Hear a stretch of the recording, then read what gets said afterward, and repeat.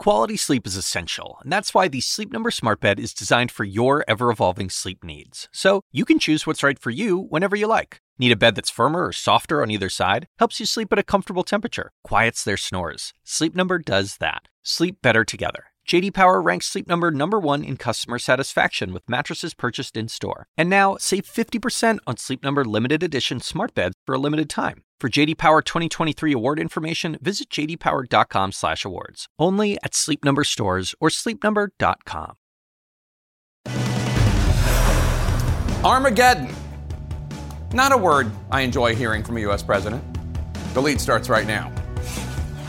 President Biden warns of a potential nuclear, quote, Armageddon in the wake of threats from Vladimir Putin and the defeat of his forces in Ukraine, the first time since 1962's Cuban Missile Crisis. The president says that there's a direct threat of the use of a nuclear weapon. What is this terrifying warning based upon? Plus, a new stunner in Uvalde, Texas. First, an officer fired after a bombshell CNN report. Now the school system is suspending its entire police department. And a new strong jobs report showing more Americans employed and earning more money. So might this set up another hike in your interest rates as the Fed tries to tame rising inflation?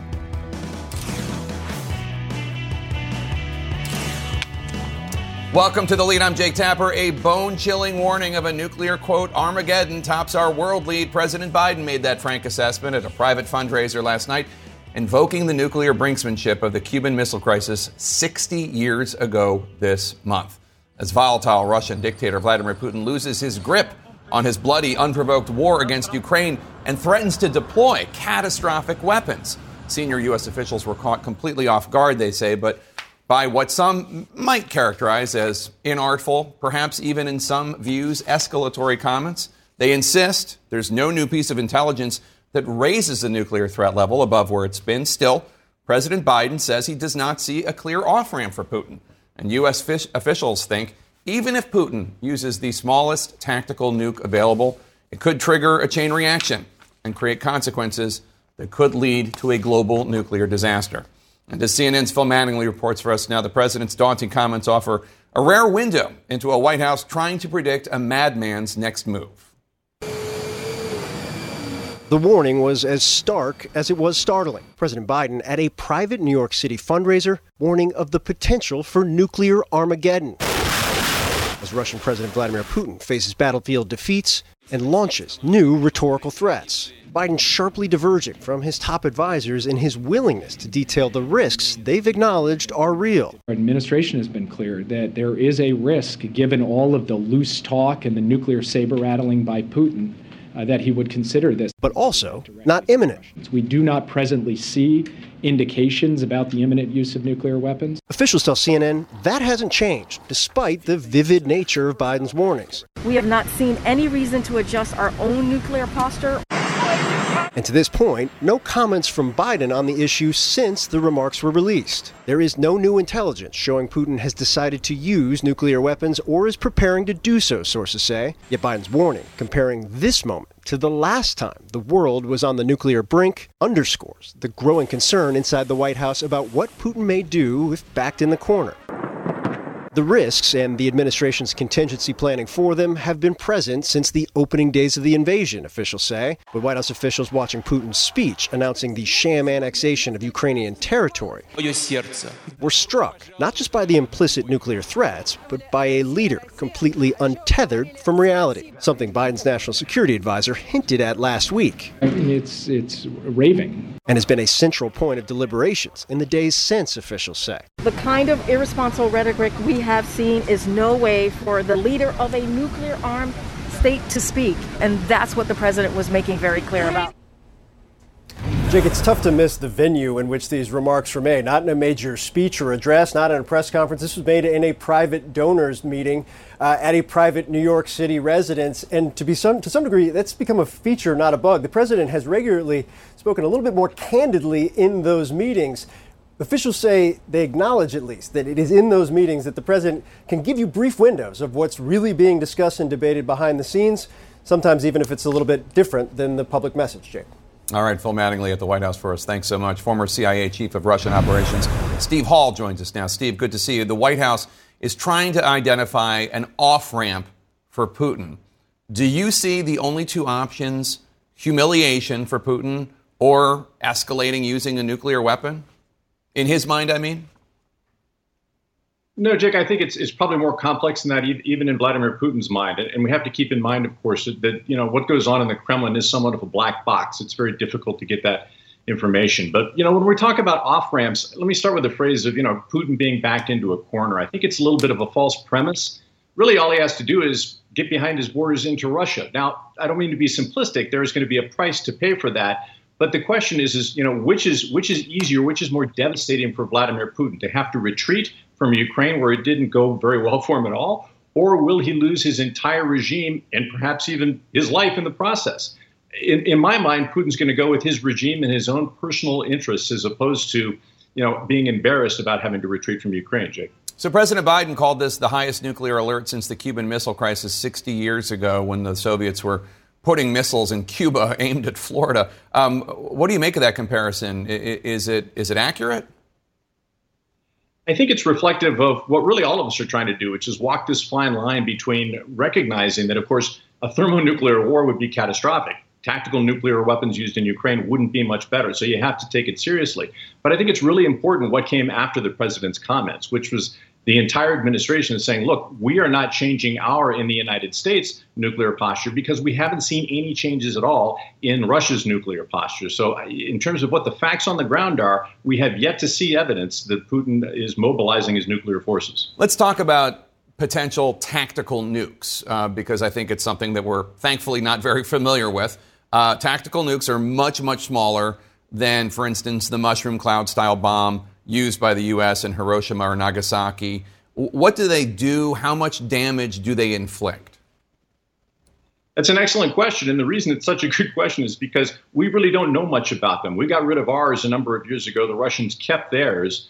But I think most analysts assess that, of course, there's a big psychological impact when you use a nuclear weapon. And depending on the size of it, there can be an impact, obviously, on the battlefield. I don't think Ukraine's going to stop fighting if a tactical nuclear weapon is exploded. But what is going to happen to Vladimir Putin and his regime is he's going to come under incredible international pressure, and not just from the West, where he usually comes from, but from also his so-called friends, the Chinese, the Indians, and others like that, who are going to be very upset and concerned, I think, if he chooses that route. You heard in Phil Manningly's report that the White House studied Putin's latest speech incredibly closely, looking for clues, trying to figure out what he might do. As a former intelligence officer, tell us, what would those clues look like from Putin? I can tell you, as a former intelligence officer, that's the holy grail. 30 years, everybody's trying to find out what is going inside of in Putin's mind, and I can tell you, it's truly, again, a black box. It's incredibly difficult. But I think what you have to do is look and say, okay, what's the most likely thing that's going on? And I don't think the most likely thing that's going on is him planning for a nuclear strike. What is going on is how he can best leverage that threat. And when you get the American president to make those kinds of comments, that shows you how strong that weapon can be psychologically. So most people watching did not live through the Cuban Missile Crisis, or don't remember it, at least. I don't imagine you know it from firsthand experience, but tell us what it means when President Biden says this is the worst it's been in terms of the potential use of a nuclear weapon since 1962. What does that conjure up for you? What it conjures up for me is, again, this reminder for all of us who are sort of used to the post-World War II status quo of security arrangements that were made between great powers after the Second World War. And then you had the Cuban Missile Crisis, which kind of brought everybody, it was a shock to the system. I think we're seeing a similar shock to the system. But again, I think when the president says we're closer to nuclear war, the question is, are we 90% closer or are we 2% closer? Right. Again, you have to take it seriously. You can't be flip about it. But the question is, are the Russians, do we have information that the Russians are preparing a strike or, moving in that direction? And as of right now, we still don't.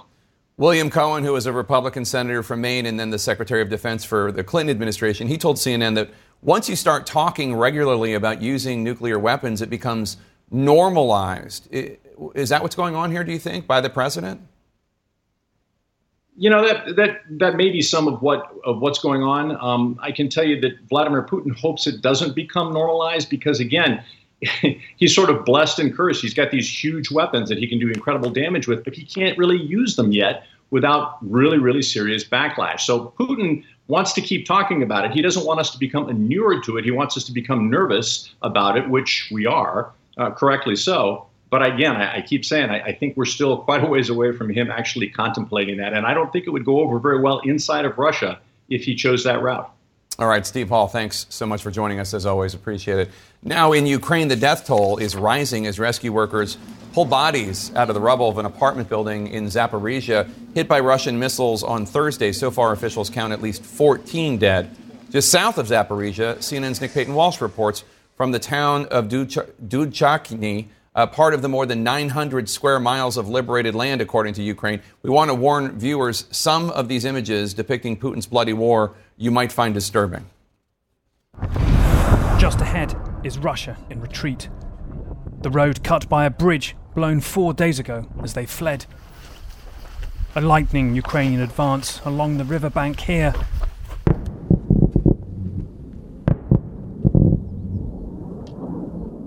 Russian jets firing back. Kiev's forces again moving around an enemy stuck in park and reverse. Left in Russia's wake, this older anti-aircraft system, still working, we're told, and the tatty signs of how they lived in the open. Они убежали до этого. Saying they didn't find any bodies here, and they just ran and left it. In Dudchany, a rush to gather the harvest. Since March, the Russians moved in next door, until Monday, when they seemed to have ditched even their clothes. The air is only slightly freer now, but still here. They spent last night underground. At night, it's hardest, he says. You just don't know who's shooting where. We brought our food down here so it doesn't get torched. Most of his wife's family live in Russia, but here, the Russians came to live next door to them. One night, drunk and armed. One came out and said, "Who are you?" waving his gun at us, she says. He was drunk. It was pretty dangerous, adds Vladimir. They are literally in the crossfire here. The less you know, the longer you live, says Kolya, under the trees, worried about drones. We lived a good life, never touched anyone. All along the road, the detritus of a failing empire on the run. The Ukrainians struggling to keep up with what was left behind. Here, in Havlivka, on Sunday, they took 50 prisoners, including newly mobilised conscripts. This soldier's home is literally in sight, in occupied land, so he doesn't show his face. Your house is just over there. There's no greater motivation, he says. We didn't ask them to come here. Home, everyone home. It is our land. Remember the smell of your home. It's just. Mama! For others, home is almost a trap. Mama! Luba is stuck here as her 92-year-old mother can't walk. She's hidden under the bedding. They have only milk and biscuits to eat. And when there's shelling, there's no basement. So Luba just lies on top of Mama. Imagine not being able to move when the ground is shaking. Мамочка, тобі таблетки від голови принесли.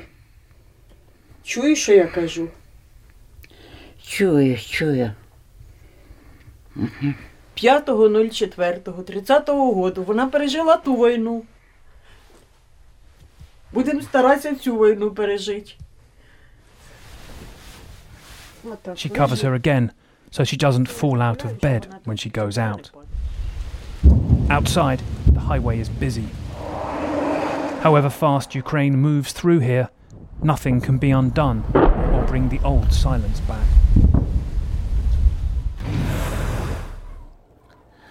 It's important to accentuate, Jake, just as we're hearing this nuclear bombast from Moscow continually, and the concerns that's raising internationally. Their conventional army is doing utterly appallingly on the ground, losing hundreds of square miles, it appears, just in the south alone. And that's a reflection, frankly, of its military strength across the board. And while nobody would want to play down or dismiss the potential nuclear threat Russia could bring, there are obviously some asking questions about how effective that part of its military may be if its air force is barely seen in the skies and its ordinary military is struggling to get food or fuel to a matter of hundreds of miles from its own border. Jake? All right, CNN's Nick Payton-Walsh in Ukraine. Thank you so much. Also in the world lead, a strong message from the committee that awards the Nobel Peace Prize. This year's award is going to a human rights group from Ukraine and another one from Russia and a third who's in jail in Belarus, the very country helping Putin with his invasion of Ukraine. All three were honored for their outstanding efforts to document war crimes, human rights abuses, and the abuse of power. Center for Civil Liberties is the group from Ukraine that earned the prize. In a Facebook post today, the head of the group called for an international tribunal to bring Putin to justice, along with Belarusian President Alexander Lukashenko and other war criminals. The Russian group honored today is called Memorial. The human rights watchdog group was founded after the fall of the Soviet Union. Its leader spoke in Moscow today after Russian courts shut down the group last year. The activist from Belarus has documented human rights abuses in his country since the 1980s. He was arrested in 2020 for protesting against the Lukashenko regime. Coming up next, today's positive jobs report and why so many economists were actually dreading this specific outcome. Plus, two men who warn America's political divisions could put the U.S. on the verge of its next civil war. And a North Carolina community that may help set a new national standard for responding to mental health emergencies. Stay with us. We're back with our money lead and the U.S. jobs market, which is, quote, slowing gracefully. That's what one economist told CNN after a report showed the number of new jobs fell for a second straight month, but still provided more jobs than expected. Let's bring in CNN's Matt Egan. Matt, once again, good news, very good news, but some bad news. Help us understand the numbers here. Yeah, Jake, we are still in this weird economic moment, right? The economy and the jobs market got so hot at the end of last year and earlier this year that we actually need them to cool off. Otherwise, inflation is going to keep crushing families and businesses and our retirement accounts. Now, today's report showed the U.S. economy added 263,000 jobs last month. That is a slowdown. That is a step in the right direction, but it's really just a baby step. The unemployment rate actually went down to 3.5%. That is tied for the lowest since 1969. Now, some economists say unemployment actually has to rise to 6% before inflation is going to be back under control. The good news, especially for Main Street, is today's report shows it is still a good moment if you're looking for jobs right now. I mean, hiring is strong and firing is relatively uncommon. I think the bad news is that nothing about today's report is going to deter the Federal Reserve from slamming the brakes on the economy. The jobs market just is still too hot. Matt, we keep hearing warnings of a recession, including again from former Treasury Secretary Larry Summers. Listen to what he told CNN. I think it's more likely than not that sometime in the next year or 18 months, we will have a recession. Historical experience suggests that the kind of inflation we have rarely returns to normal levels, to target levels of around 2% without some kind of recession. Summers and others have been saying this for months now. What do you make of it? Well, Jake, I think there's a timing issue. Most of the economists that I've talked to, they don't think the U.S. economy is in recession right now. I mean, nothing about today's jobs report screams recession. But everyone acknowledges that recession risks going forward are rising, and they are elevated. I mean, even the Fed is basically acknowledging that. I think one really important thing to remember here is that Fed policy works with a lag. It doesn't hit the economy right away. It takes 6 to 9 months before each of these interest rate hikes actually plays out in the economy. And so the concern that Larry Summers and everyone else has is that the Fed won't know that it's gone too far with these rate hikes until it's too late. All right, Matt Egan, thanks so much. Appreciate it. Coming up next, quoted in court, the chilling words prosecutors say were written in a letter to Donald Trump by the leader of the far-right militia, the Oath Keepers. Stay with us. In our politics lead, federal prosecutors presented new evidence to a jury today that Oath Keepers founder Stuart Rhodes called for a, quote, bloody civil war, unquote, to keep then-President Donald Trump in office even after he was defeated in 2020. Rhodes, along with 4 other members of the far-right militia group, are on trial for sedition for their roles in the deadly Capitol attack. CNN's Whitney Wild reports on the explosive testimony in court today. Stuart Rhodes, the leader of the far-right group The Oath Keepers, was the focus of today's testimony in the seditious conspiracy trial. Prosecutors presented letters they say he wrote to then-President Donald Trump in December 2020. The chilling words addressed directly to the former president read, "War isn't coming. War is already here. Strike now. If you fail to act while you are still in office, we the people will have to fight." The letter, written around the same time, Rhodes appeared at the so-called Jericho March in D.C. in December 2020. If he does not do it now, while he is commander-in-chief, we're going to have to do it ourselves later in a much more desperate, much more bloody war. Let's get it on now while he is still the commander-in-chief. The letters were signed by Rhodes and Kelly Sorrell, the self-described general counsel for the Oath Keepers, who is also now facing federal charges. Prosecutors have leaned heavily on audio secretly recorded in the lead-up to January 6, including from a virtual meeting Rhodes hosted just days after the 2020 election. There's no such thing as another election in this country of any meaningful sense of the term if you let this stand. The meeting's purpose, preparing for battle at a pro-Trump rally on November 14th. He has to know that the people are behind him, that he will not be deserted. And he has to have positive pressure. But we got to be in D.C. You got to be willing to go to D.C. and street fight Antifa. Prosecutors also presented a text Rhodes wrote in late December that said, "They won't fear us until we come with rifles in hand." The defense continues to argue the Oath Keepers viewed their role as peacekeepers trying to protect Trump supporters. We just have to see. I mean, this is a marathon, not a sprint. So, every day, more information comes out, and we'll just see how that all plays out.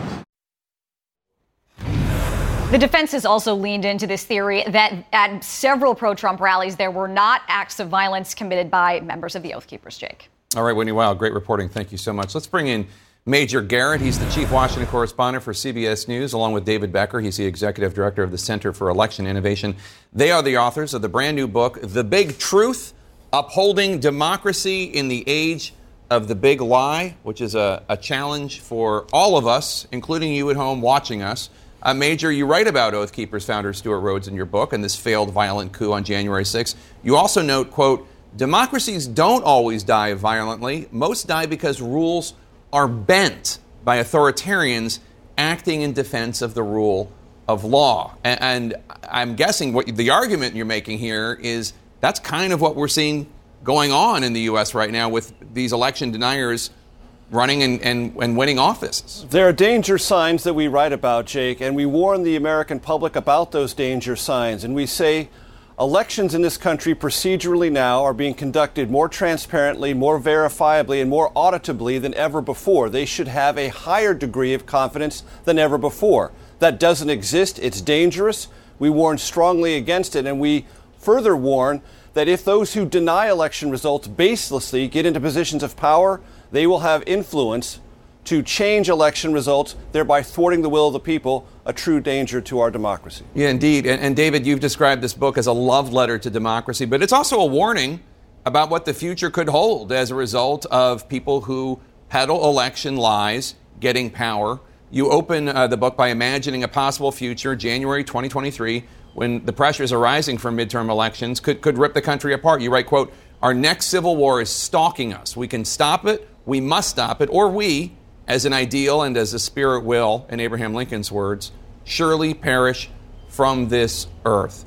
I think there are probably a lot of people out there who say that sounds a little much, that's a little hyperbolic, but you really believe that American democracy is at risk here. Yeah, this is not a prediction, but it's a possible path that we're hopefully warning people about. We just had a report from the New York Times this week that many people, we're seeing more chatter about civil war on social media than ever before. And whether it's civil war in the sense of a violent conflict, or whether it's more a dissolution of the union that we've enjoyed for nearly 250 years, when people stop believing that elections are secure just because their candidate didn't win, and that's what we've got right now. There's no evidence of any problem with the election. We had the most secure, transparent, and verified election in American history with the highest turnout ever in the middle of a global pandemic. The men and women professionals who run elections did a remarkable job, and yet tens of millions of people are being lied to about that election. And once we get to the point where we don't believe any election is secure unless our candidate wins, the next natural step is potentially political violence. And Major, a new Washington Post analysis found that a majority of Republican nominees on the ballot this November in House, Senate, or statewide races have either denied the outcome of the 2020 election or questioned it in some way. You spoke with election officials across the country about the effect of these election lies for the book. This is what Bucks County, Pennsylvania Commissioner Bob Harvey told you, quote, "I think if you wanted to destroy democracy, the first thing you do is turn members of that country against each other. The second thing you do is get people to start doubting the validity of the elections. You do those two things and democracy falls apart," unquote. How afraid are you about the future of our democracy? I believe election workers, election administrators do a great service to this country, Jake, and they are the backbone, they are the strength, they're the guardians of democracy. I believe in them, and I believe in millions of Americans who vote locally, understand the process, and believe in it. But I do fear this denialism, if it infects our politics and becomes just another stratagem on the chessboard of politics, and either side or both sides inhabit a world in which they're only satisfied and will only respect an election outcome if their side prevails, then we will systematically dissolve and then destroy our democracy. And David, one of the interesting things about that analysis by the Washington Post is it includes two groups of Republicans. One is people who just lie about the election or they're wrong and deluded and just say it was stolen or whatever. And then there's the questioners. And these questioners, these Republican questioners, to me, a lot of them are people who know better, but are afraid that if they don't at least come out with, oh, it was rigged in a different way because Twitter wouldn't let the New York Post publicize the Hunter Biden story or whatever, but they go along with it in a way that makes them feel comfortable, but they're still playing along with the lie. I almost find them more cynical players than the deniers. What do you think? Yeah, I mean, I can see why you would think that. I mean, if you look at a state, there's a Maricopa County member of the Board of Supervisors, a Republican named Clint Hickman, who just in the last couple of days, someone was indicted for having threatened him very viciously in the aftermath of the 2020 election. And one of the things he asked is, why haven't more Republicans stood up? More members of my fellow party stood up and told the truth. One of the bright sides is there have been many who have, and there have been many who have done their duty.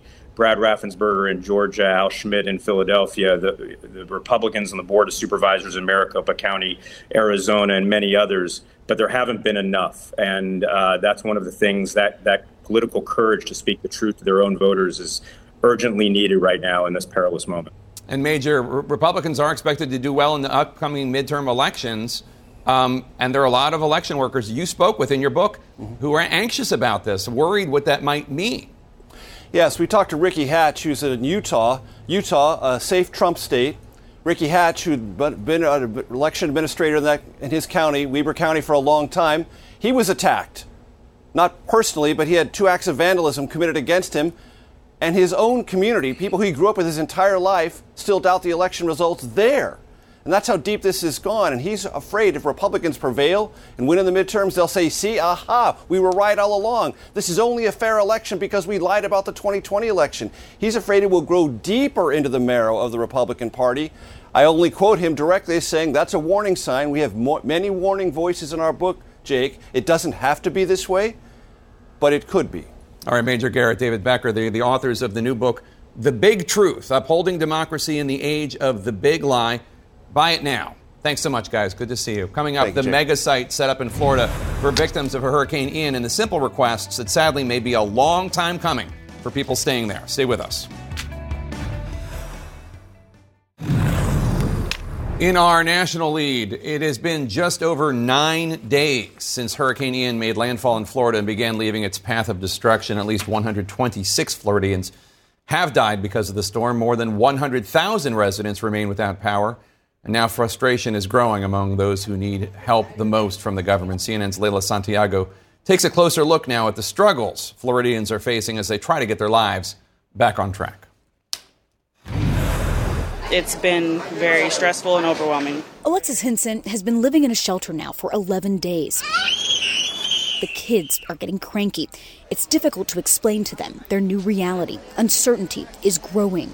It's hard to get your kids to realize what's going on when they're so young. Honestly, I don't really have a plan. It's really just a waiting game right now. The family of 3 is staying at the Hertz Arena, a mega shelter in Lee County run by the Red Cross. Cameras not allowed inside here, but the Red Cross provided this video, which shows children, families, hundreds of cots. Organizers tell us about 500 people will be staying here tonight. The Red Cross is here for as long as need be. A big ask from many, just a warm shower. The comforts of the home that Hurricane Ian took away. It's everything to someone now affected by the hurricane. I had my first nightmare, and it was about 2 o'clock this morning. Denise Griffin is also staying here. Her home in Fort Myers Beach was wiped away. A former paramedic and 911 dispatcher, she's frustrated by how mandatory evacuation orders played out. I wish I had known earlier, give me a couple of days, I could have walked off the island, but we had less than 30 hours, and I have a bike, I don't have a car. While we were here, Florida's Lieutenant Governor stopped by. We asked her about the criticism and calls for accountability. We're going to engage on focusing on rebuilding. We're not going to criticize our local emergency managers. She says she wants to focus on making sure people have access to services they desperately need. FEMA's been integrated and an active partner every step of the way, so we're really pleased with the response. A long-term response for what's been a nightmare disaster. That nightmare you had. Water. I love the water, but not like that. And Jake, every single person we talked to today that's staying here asked me if I knew how long they were allowed to stay here. That speaks to that uncertainty. But a bit of good news, Florida Power and Light saying today that 98% of power has been restored here. Jake? All right, Leila Santiago in Estero, Florida. Thank you so much. Coming up, a must-see CNN report, the Lifeline on standby in case of a mental health emergency. Could this be an effective way to prevent a police response from getting out of hand?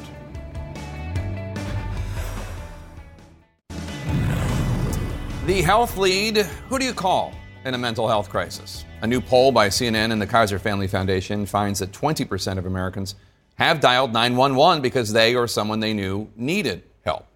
Others say they would hesitate. 27% believe that that call might do more harm than good. It might escalate the situation. CNN's Dr. Sanjay Gupta went to North Carolina, where one 911 call center is trying to make sure that that escalation does not happen.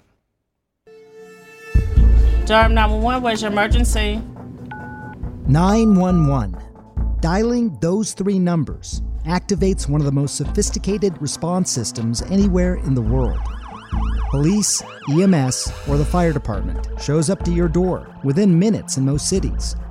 But what if the help you need is different? Less physical health, more mental. Good morning, my name is Jordan. I'm a counselor in the 911 call center.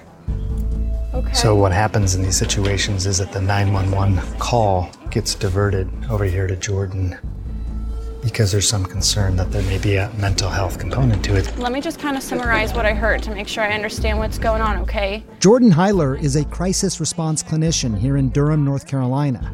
And these are all the calls that are currently coming And she is in. part of something new, something increasingly necessary.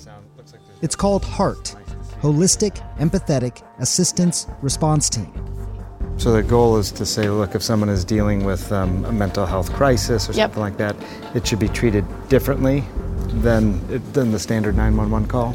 Yes, in the sense that we as clinicians have more training in mental health and just assessing people who are struggling with that. Has he ever hurt you physically? Yes. Okay. When was the last time? Last week when he pushed me to the floor.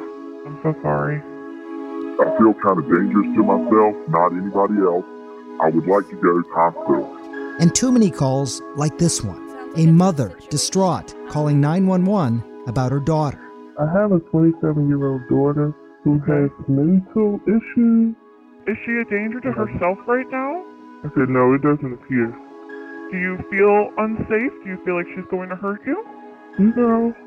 I don't know what to do. And just like EMS, should the need arise, HART goes into the field as well.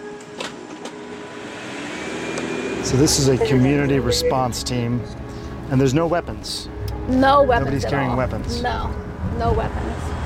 That's a different vibe right away, right? Yes. You see somebody approaching, even, if they're well-intentioned, if they're carrying a weapon and a badge, it's a different feel. It's a different feel entirely, exactly. But we come truly open and wanting to engage. And Ebina Bediako, a mental health clinician, is teamed up with Allison Casey, an EMT, and Christopher Lawrence to provide peer support. We are off to see a neighbor who we've encountered before. Our initial encounter with him was through a trespass, 911. Someone had called about him living out on their property. We're actually not far from the What you are witnessing is one of the most common calls they get, trespassing. And this is private property here, though? Yes. The HART team works to defuse the situation. We'll let them know that we're helping you to move. They'll leave you alone. This pilot program was born in part after a tragedy that gripped the nation. George Floyd, there was obviously police sent, and we know what happened tragically. Well, you got him down, man. Let him breathe, at least, man. I can't breathe. Do you think that having a team like this would have made a difference in George Floyd's case? I think so. To have us there to advocate for him, possibly, to step into that space for the neighbor and for the officers to just give a different perspective. Yeah. Let's see if we can provide a resource that you need right now in the moment, so that it wouldn't escalate. If we can be that for them, even in that brief moment, it could save a life. Yeah. If HART does deem a situation unsafe, it also has the option of dispatching a co-response team, which pairs police officers with a mental health clinician. I'm going to dispatch you to a trespass call on the street. But so far, there are no issues today. So we are heading to the location. I noticed you use the term neighbor. Is that how you refer to everyone that you're helping as a neighbor? Yes, very intentional, because they're not subjects, they're not patients or clients. Like, it could be me that you all may have to help one day. It could be you, so. Everyone's a neighbor. Everybody's a neighbor. And so the HART team works the streets, helping a community of neighbors, more anxious and depressed than ever, providing a dose of humanity. And yes, HART. You're welcome. Here's an extra one. In the hopes they can help those who can't always help themselves. Got to tell you, Jake, it was really great going out with them and seeing the work that they do, really gratifying work. I think, about 75% of the calls that they get are diverted from 911. And what was interesting, about half the time, they don't need to send someone out. So much of this can be handled over the phone, so that frees up resources. Fundamentally, Jake, it's about trying to decriminalize mental health. That's their sole focus. All right, Dr. Sanjay Gupta with an important report. Thank you so much. Another number can help. You can call or text the Suicide and Crisis Lifeline at 988-988 if you or anyone you know needs to talk. Coming up next, the unexpected move made in Uvalde, Texas today in the wake of that horrific school massacre and the ongoing justified outrage in that community. Stay with us.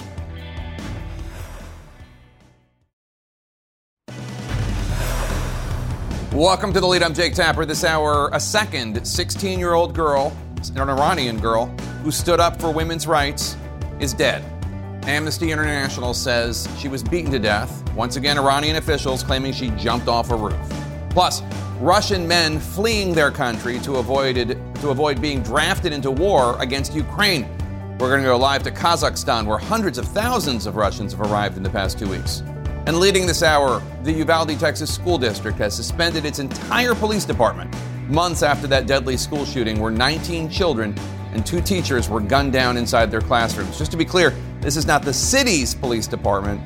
This is the force designated solely to protect the schools and students. It's a handful of officers. The announcement comes after CNN exclusive reporting that uncovered the school's police department had actually hired a Department of Public Safety officer who did not go into the school, even though she was one of the first officers to arrive at the school. That's there in the pictures you're seeing on your screen.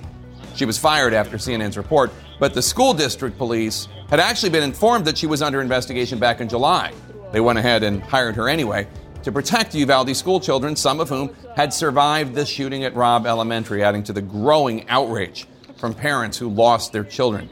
CNN's Shimon Prokopez joins me. Shimon, it was your reporting earlier this week that exposed the newly hired officer for the school district had been under investigation. You've been following this story from the very beginning, doing incredible reporting. What happened today in Uvalde? Well, it's truly shocking, Jake. Certainly no one expected this. Today, the school announced that they were suspending the entire police force there that, as you said, patrols the schools there, and they've suspended them all. They're basically going to remove them from the schools and put them on desk duty. So this was certainly a shocking development, not something anyone expected, but something that family members have been wanting for quite some time, Jake. And it was not just firing, Shimon. One of the department's administrators resigned today as well. Tell us about that. Yeah, the administrator, it's a man by the name of Ken Miller. He's the number 3 administrator at the school. What he does is, this is actually the lieutenant. This is Lieutenant Hernandez on your screen now. So just to be clear, this is the lieutenant who did the vetting of the officer that they hired, who eventually got fired from the DPS. There's documentation that this Lieutenant Miguel Hernandez received a letter from the DPS saying that that this officer was under investigation, but somehow they still hired him. And this is Ken Miller here on your screen now. This is the man who was put on leave and then now also resigned. This is us outside the school last week trying to ask him questions. It's not entirely clear why they put him on leave, but it's believed to be connected to the hiring of that officer. So when they put him on leave, he decided that he was going to resign. And so he's the number 3 administrator at the school, Jake. Yeah, that was him refusing to answer any questions, which is just so symbolic of how all of these Uvalde authorities, or many of them, too many of them, have just refused any accountability or transparency just to even answer basic questions. What's been the response from the families today? Tears. I spoke to Brett Cross, who's been outside the school administration building for the entire week protesting, demanding these changes. They were shocked by this. They did not expect this kind of a fallout, certainly after our story. They're thankful for the information. But, this is something, Jake, as you said, that they've been asking for really in the days since the shooting. They've been wanting these officers removed from the schools. They don't trust them. They don't trust them to be around their children. They've also been asking for the administrators to be fired, some of them to be removed from the school. So they truly did not expect this. And when you think about this is sort of the way this school has kind of behaved, how the administration has behaved really from the first day since the shooting happened, when they refused to answer questions, kind of sort of hiding, not responding to any of our requests for information. And so what really led up to this was the fact that they have been hiding all this. They knew that she was under investigation. They knew that this officer came from the DPS. The families were asking questions. They refused to answer any of those questions. And now look, when you think about everything that they've been hiding, and when it comes out, this is what happens. They have to fire people. They have to suspend people. They have to force people to resign. And so all of this happening really because of the fight by the parents, Jake. So if the school district police force, this 4 or 5 officers, are no longer on the job, who's in charge of protecting the students in Uvalde on Monday when school is back in session? So it's the DPS, the Department of Public Safety. They've come to an agreement there since the school started here in September that they were going to allow these officers, troopers there to patrol the schools. But the agreement is based on the fact that none of these officers, these DPS officers who are on scene, 91 of them on scene there on the day of the shooting, as long as none of those officers who are on scene will be patrolling the schools, the families felt it was okay, at least for now, for the DPS to be there on the school grounds. But certainly the parents are not comfortable with this. They're asking for more change, and they're going to keep fighting, Jake, because still so many unanswered questions, certainly with the response by the Texas Department of Public Safety, the other law enforcement officials that were there on scene. I mean, when you think about this, Jake, We're almost 5 months into this, and yet this is all still developing. All of this information is just now coming out. Just think about how much more there is that hasn't come out. And that's what the families are fighting for here. Shimon Prokopez, thank you so much. Great reporting as always. Joining us now to discuss Democratic Texas State Senator Roland Gutierrez. Senator, what do you make of the school district's decision to suspend the school district's, the school's entire police force? Well, thank you, Jake. First off, I will tell you that it's a step in the right direction, probably 4 months too late.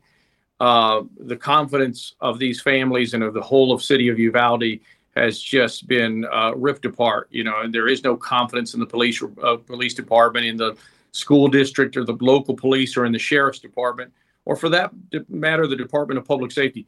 Let's be real clear. This woman, thanks to Shimon's great reporting, this woman was a DPS trooper.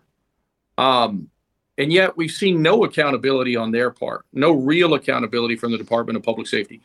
And from the various videos that we've seen on your station before, we know that there was 12 DPS troopers in that hallway. There's still a lot of work to get done here.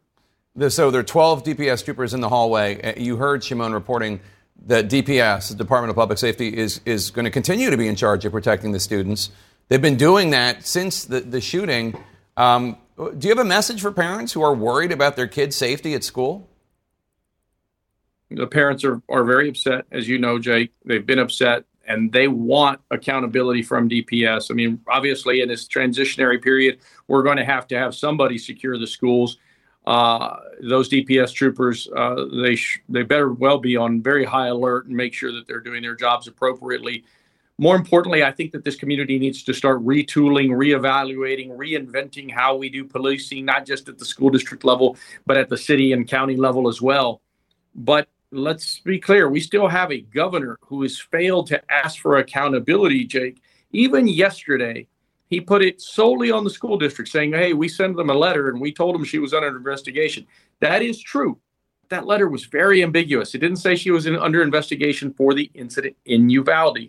Greg Abbott has failed the people in Uvalde. He continues to do so. Steve McCraw, the director of the Department of Public Safety, has failed the people of Uvalde with a constant campaign of misinformation. It's as if we're living in communist Russia. It's very disturbing, Jake. This comes on the heels of Shimon's report, as you noted, that the school police force had hired one of the officers from DPS who did not go inside Robb Elementary School during the shooting, even though she was one of the first on the scene. Now, she has been fired because of Shimon's report. But doesn't the decision for her to be hired in the first place suggest that neither the school district and the school itself and the police, that none of them are truly understanding how horrifying it is that all these law enforcement officers were at the school doing nothing while these kids were being massacred? There is a tremendous disconnect with reality on the ground in Uvalde and anything that's coming out of Austin or anything from government in general at any level, the local or the state level. I have been there as much as I can. The media certainly has been there. We've seen great investigative reporting, but it shouldn't be that way. Government is supposed to be able to attempt to solve problems and be transparent with communities. And the biggest thing that has happened in Uvalde, Jake, is the failure to be transparent. And a lot of that transparency, unfortunately, Jake, in my opinion, has begun from the Department of Public Safety and Steve McCraw's miscommunications to this community. We've got to be able to bring closure to this, but we can't bring closure until we know everything that's out there. I fear that there's more. Texas State Senator Roland Gutierrez, thank you so much. And I just want to remind viewers what this story is really about. This is about 19 children, we're showing you their faces right now, and 2 adults, teachers, who were gunned down at school. And all of the broken families and parents and siblings and friends after that massacre. Just looking at those faces, may their memories be a blessing. Coming up, 2 Russians now detained in Alaska. They sailed across the Arctic Ocean in a small boat in order to escape the Russian draft. And they're not alone. We're going to go live in Kazakhstan, where thousands of Russian men have been arriving every day for weeks. Then, The head of the National Women's Soccer League says there are new reports of misconduct that have come out in the days since that bombshell independent report. Stay with us. In Russia, hundreds of thousands of men, would-be conscriptees, are on the run. Putin's new draft has men abandoning their homes and in some cases their families in order to avoid fighting a war against Ukraine that they do not support. CNN's Ivan Watson is in Kazakhstan right now, where 200,000 Russians have arrived just this week looking for refuge. Russians abandoning their homeland. Russian President Vladimir Putin's order to conscript men to fight in his war in Ukraine has created an exodus of Russian draft dodgers. They line up daily here in neighboring Kazakhstan to register with the local authorities. The Kazakh government says more than 200,000 Russians fled to this country in less than 2 weeks. Yes, we ran away from Russia. Vadim and Alexei fled Moscow last week to escape the draft. We don't want this war, and we not recognize our government.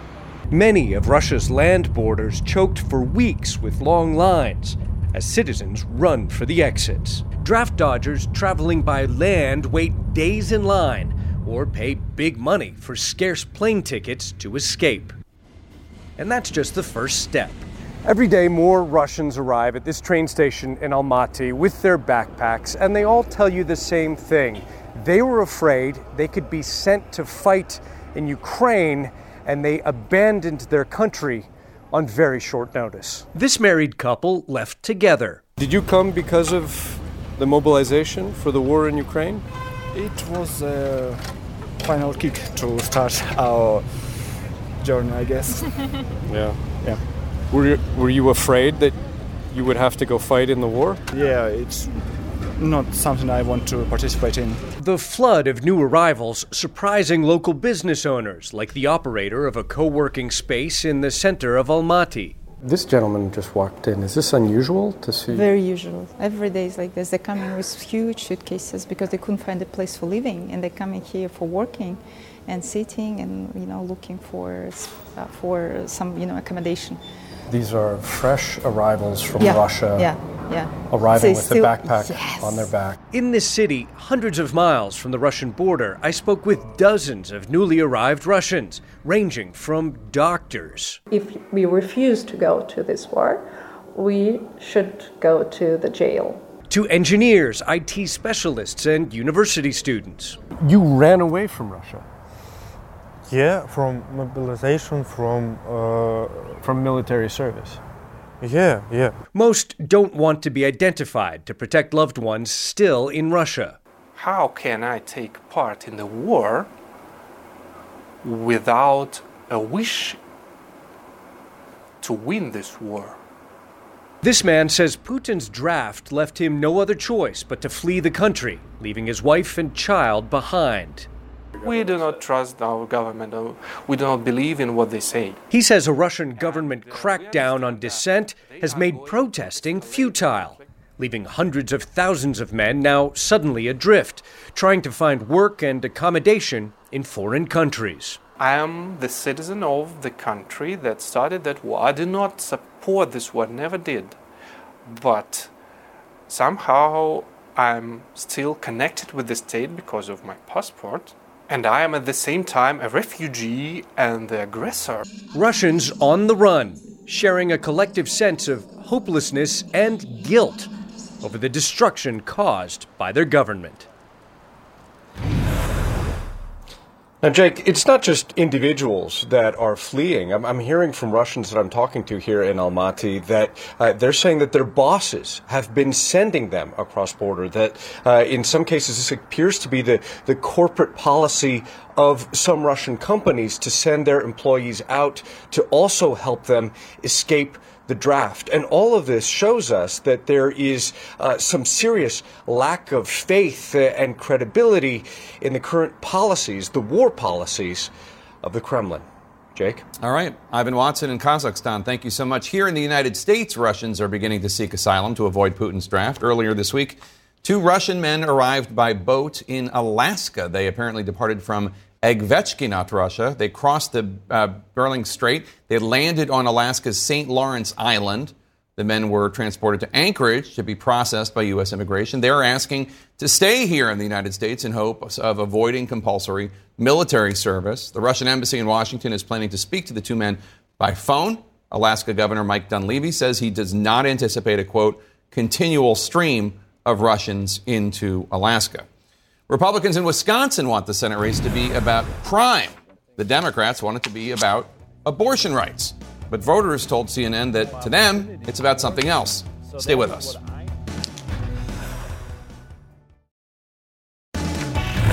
In our politics lead, Democrats have targeted Wisconsin Republican Senator Ron Johnson as one of the most vulnerable Republicans in the Senate. They've tried to hit him on his opposition to abortion in ads.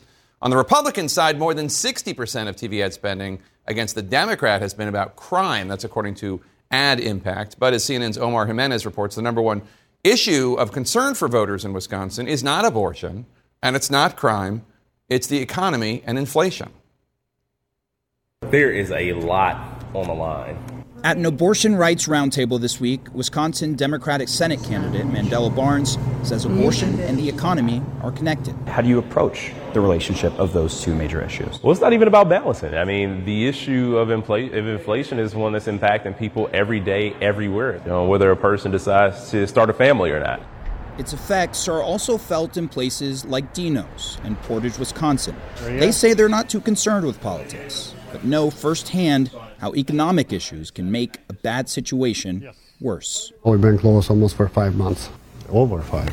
Brothers Dino and Nick had to shut down their restaurant in April because of an electrical problem, but then couldn't get the parts they needed because of supply chain issues. So, what they thought would last a few weeks turned into months. The first time we were told, maybe, about 6 weeks to,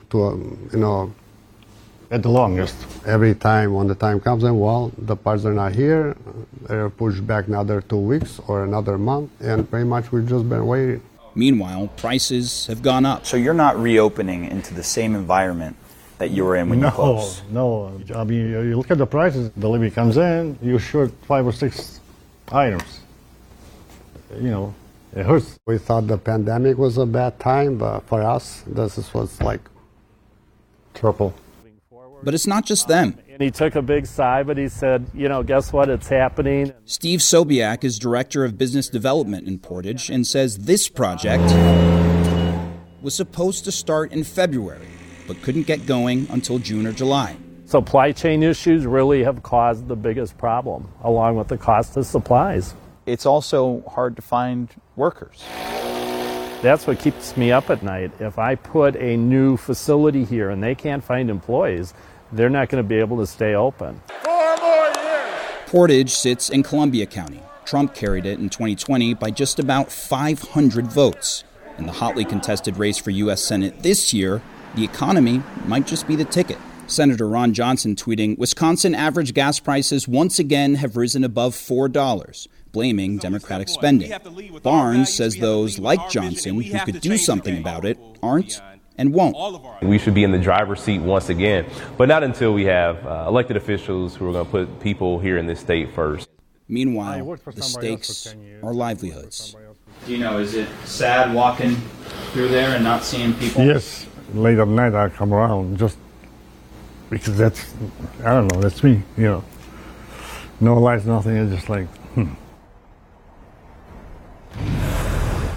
Now, Dino's does plan to finally reopen soon. Meanwhile, here in Milwaukee, we're outside the first of 2 confirmed debates between Johnson and Barnes. There's been absolutely no daylight between them up to this point in the polls, and it's likely why this race has been one of the top 3 Senate races when it comes to advertising in the country over the past month. And we'll see if the debate tonight helps move the needle in any way when we're going to hear some of these important issues like abortion, like crime, but also inflation, the economy, education, and more, Jake.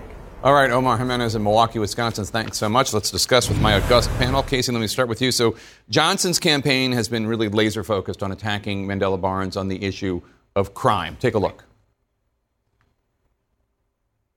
You can't believe anything Mandela Barnes says. Mandela doesn't want to defund the police. But here's Barnes talking about defunding the police. Defunding isn't necessarily as aggressive as a lot of folks paint it. The minute you talk about reducing a police department's budget, and it's like all hell breaks loose. So a CNN review by our K-File investigations department of Barnes' social media and public comments found that he often signaled support for defunding the police. Is this a vulnerability for him? I think so. I mean, Democrats, there's a reason why they sort of changed their tune. There were a lot of activists in the wake of the George Floyd protests who came out with this. Initially, there was some embracing of it, but then there were many in Congress, Jim Clyburn, I think is chief among them, who said, hey, guys, this is a really bad political plan. Like, this is not turf that we should be on. And I think you saw the Democratic Party, at least here in Washington, shift its messaging. And you're seeing why in this race in Wisconsin, because it is being used against Mandela Barnes pretty effectively, I think, by Republicans. I mean, it's a close race. I will say every source I talk to thinks Ron Johnson really has an edge here, and I think would be really surprised if he didn't pull it out. But that said, it's important to keep running, the campaigns through the tape because you never know. No, I totally agree with Casey's point. The Democrats knew this was going to be a vulnerability going back to earlier this year. You saw President Biden in the State of the Union give a full-throated denunciation of defund the police, right?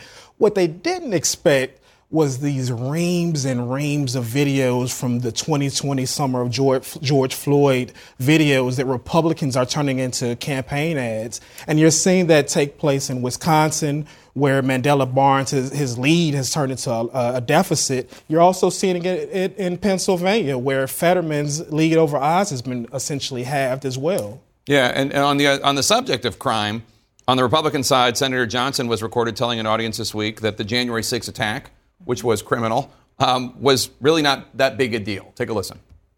To call what happened on January 6th an armed insurrection, I just think is not accurate. You saw the pictures inside the Capitol. I saw them that day. The armed insurrectionists stayed within the rope lines in the rotunda.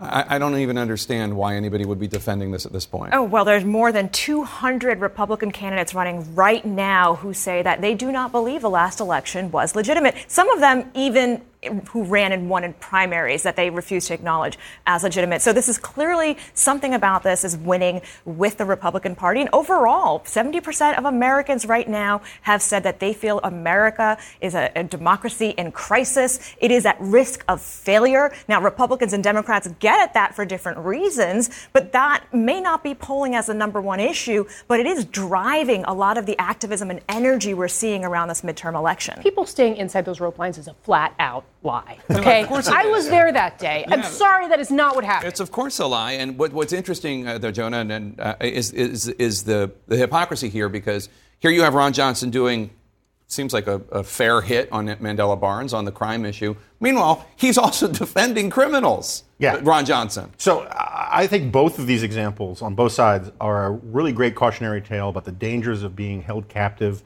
by the bubble of your base. And the sort of, like Ron Johnson, first of all, he frames it as the armed insurrection so he can get around the fact that, like, a lot of these people weren't using guns. They were just using flagpoles or whatever to beat people and bear spray to beat people up. But Tucker Carlson wants to hear that, right? The very online right Twitter wants to hear that nonsense. And in 2020, the very online left wanted to hear defund the police, even though there was zero polling to support that position. And it was this is the consequence you get of pandering to your echo chambers, and you don't know how to get out of it necessarily, because the feedback you get is from the most intense people on the spectrum, not the people in the middle who actually want to hear about inflation and the economy. It is also, though, the danger of only letting the other side set your message, right? Like crime, the conversation about crime plays into law enforcement Republican strategies at this moment. You have Senator Ron Johnson, where President Biden has gone to Wisconsin, called him out for saying that what was it, that society is not responsible for taking care of other people's children. This is during discussions about the pandemic funding for children's care and school lunch programs. He has attacked Social Security, which is a bedrock that typically Republicans and Democrats both agree on for social spending. So that is the advantage that Democrats have if they're able to pivot and talk about what are these economic kitchen table issues. And then meanwhile, on the subject of learning to speak beyond your trying to please the people in your bubble, the Republican Senate nominee in Arizona, Blake Masters, is learning that bubble was great for getting him the nomination, but it's problematic for getting him into the U.S. Senate. And here he is in a debate completely running away from his embrace of Donald Trump's election lies. I think Trump won in 2020. Is Joe Biden the legitimately elected president of the United States? Joe Biden's absolutely the president. I mean, my gosh, have you seen the gas prices lately? Legitimately There's no legitimately I'm not trying to trick elected. you. He's duly sworn and certified. He's the legitimate president.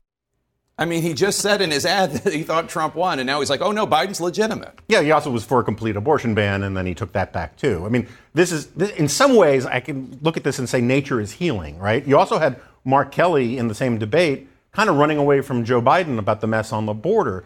Both of these guys are realizing that simply having a loyal third or quarter of the electorate in Arizona, which is historically a state where independents in the middle decide these elections, is not a strategy. And so they're both, it's more glaring and weird from Blake Masters. Kelly has known that and run his campaigns and conducted himself in Washington all the way along that way. I think it's he's messaged that way. I mean, I think it's a fair hit on him to say he hasn't necessarily voted that way. But my only point is that like Blake Masters or Brian Bolduc in New Hampshire, these guys realize, yeah, you're right. This is the conspiracy stuff is a great way to get the nomination in a crowded field. It gets Trump to sort of back you.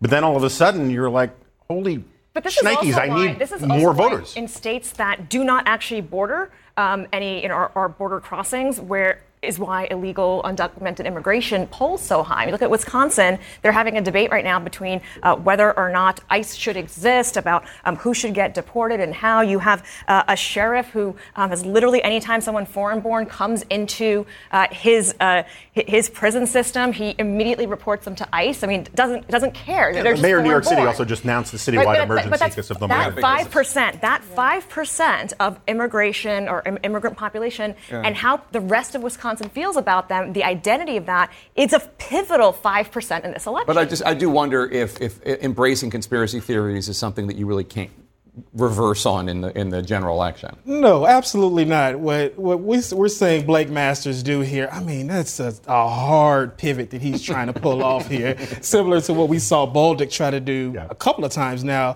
up in New Hampshire. He pivoted back a couple times. Yeah, this is a proxy battle again of the 2020 presidential election and maybe the 2024 presidential election, right? And so in Arizona, you've got Kelly, who has been publicly able to distance himself in some ways from Biden. He hasn't shied away. He hasn't necessarily been cinema or mentioned, but he's been able to at least criticize his party figure, right? Blake Masters, that's a lot more difficult to do on the Republican side, and you saw that last night in the debate. Donald Trump lost Arizona, okay? Yep. And he lost the general election.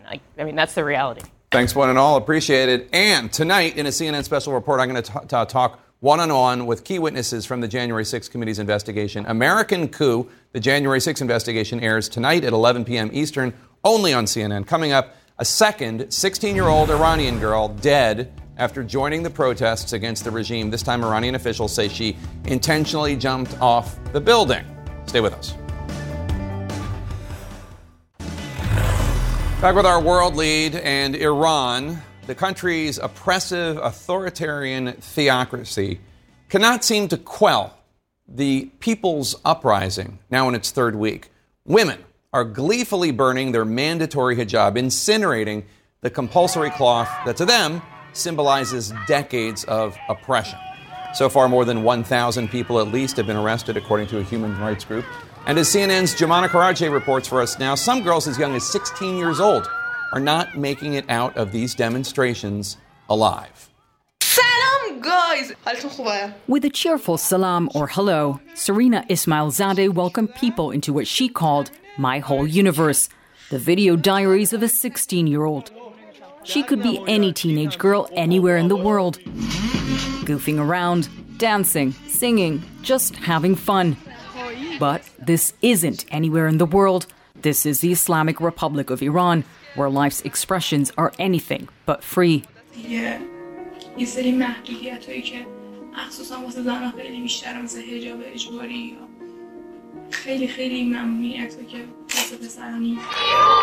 Three months after that video, Serena joined the thousands of Iranian women and girls rising up for their liberties, demanding their rights.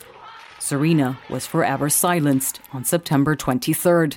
Amnesty International says based on information it has, security forces beat her, striking her on the head with batons, severely beating her to death. Iranian judicial authorities denied she was killed. They say Serena died by suicide, jumping from the roof of her grandmother's home.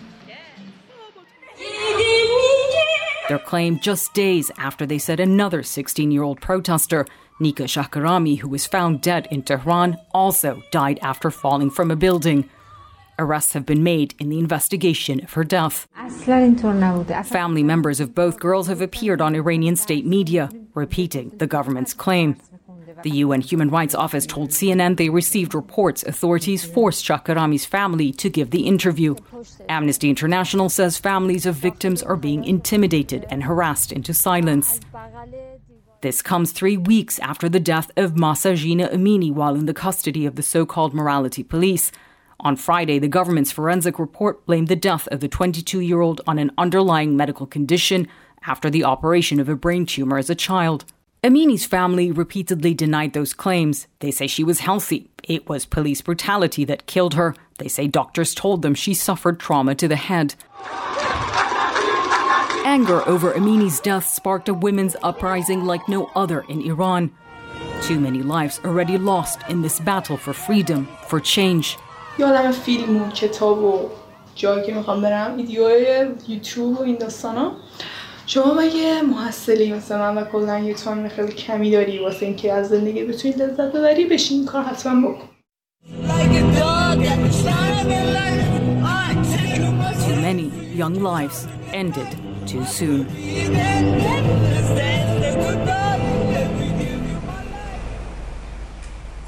And Jake, the United Nations and human rights organizations have been calling for an independent and impartial investigation into the deaths of these young women, as well as all human rights violations taking place in Iran right now. A couple of weeks ago, I spoke to the cousin of Mahsa Jina Amini, and he told me the Iranian government investigating her death was essentially the criminal investigating their own crime. Jake? Indeed. Germana Kararche, thank you so much for that report. The New York City mayor is taking a drastic step to deal with the influx of migrants from border states being sent into New York City. That's next.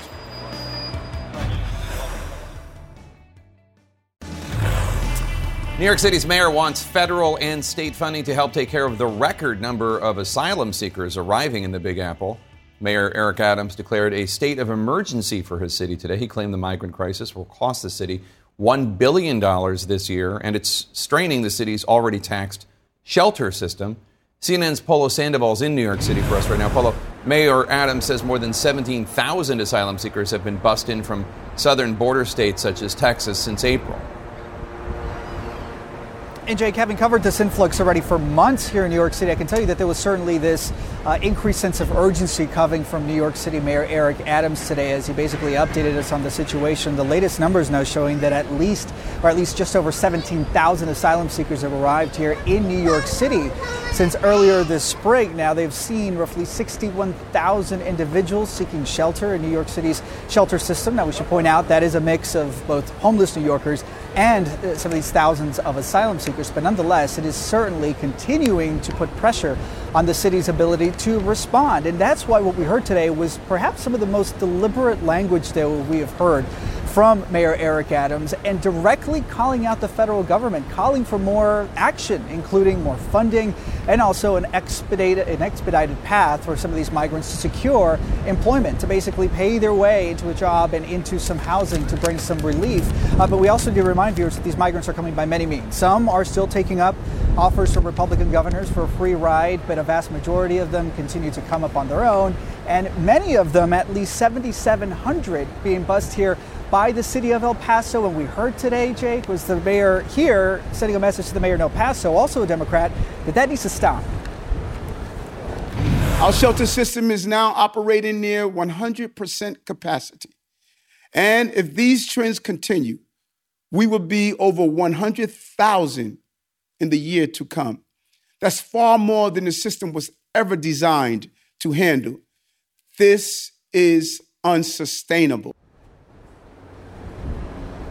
Now, in terms of the efforts that are being led by the city of El Paso, my colleague Rosa Flores speaking to the city, in fact, the city's deputy manager, with a statement saying that the migrants are selecting New York City. The city of El Paso is not selecting New York City, and then goes on to say that nobody is being forced or enticed to actually choose New York City as their destination. But we heard today from the mayor, though, Jake, is he's certainly in a very difficult position here, calling on fellow Democrats, not only in other cities, but also in the White House, that this is an all-hands-on-board situation. Jake. All right, Paula Sandoval in New York for us. Thank you so much. A bombshell report outlining multiple accusations of sexual, emotional, and verbal abuse by coaches in the Women's National Soccer League. And now the head of the league says there are even new reports of misconduct. Stay with us.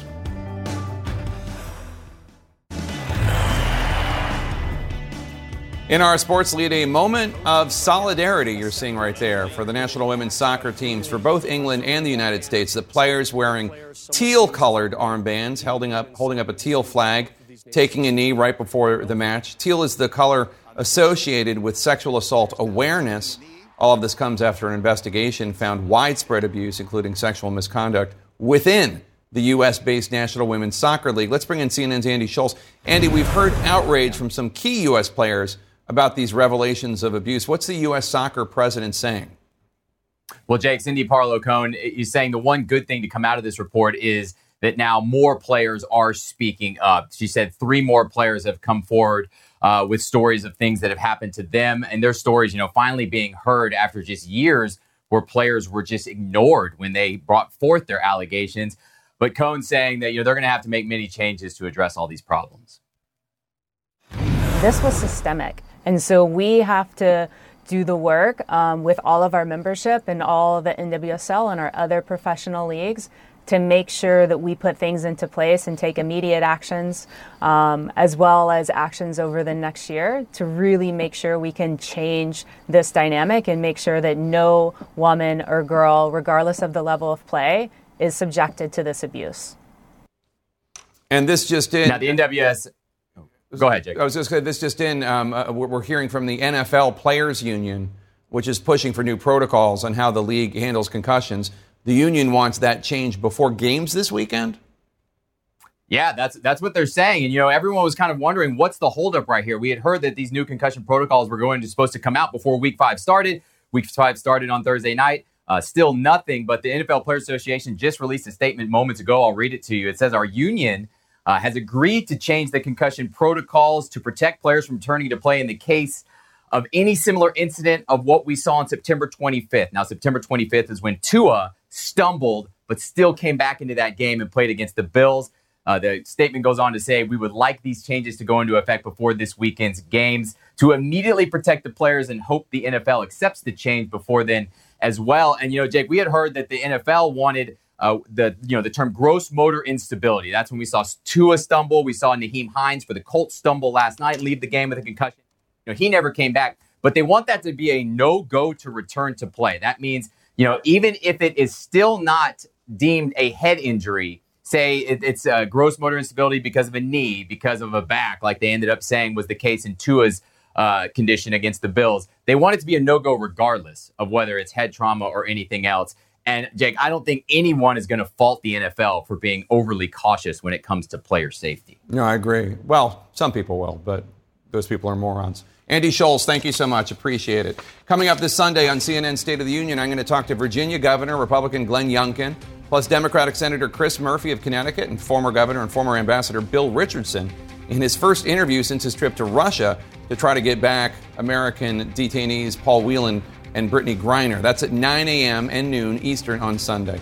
Until then, you can follow me on Facebook, Instagram, Twitter, and the TikTok at Jake Tapper. You can tweet the show at The Lead CNN. Starting next week through the midterms, I'll be joining you at 9 p.m. Eastern with special guests and the kind of stories you might not be used to seeing here on The Lead. But The Lead will continue. Our coverage continues now with Wolf Blitzer in the Situation Room. I'll see you Sunday morning.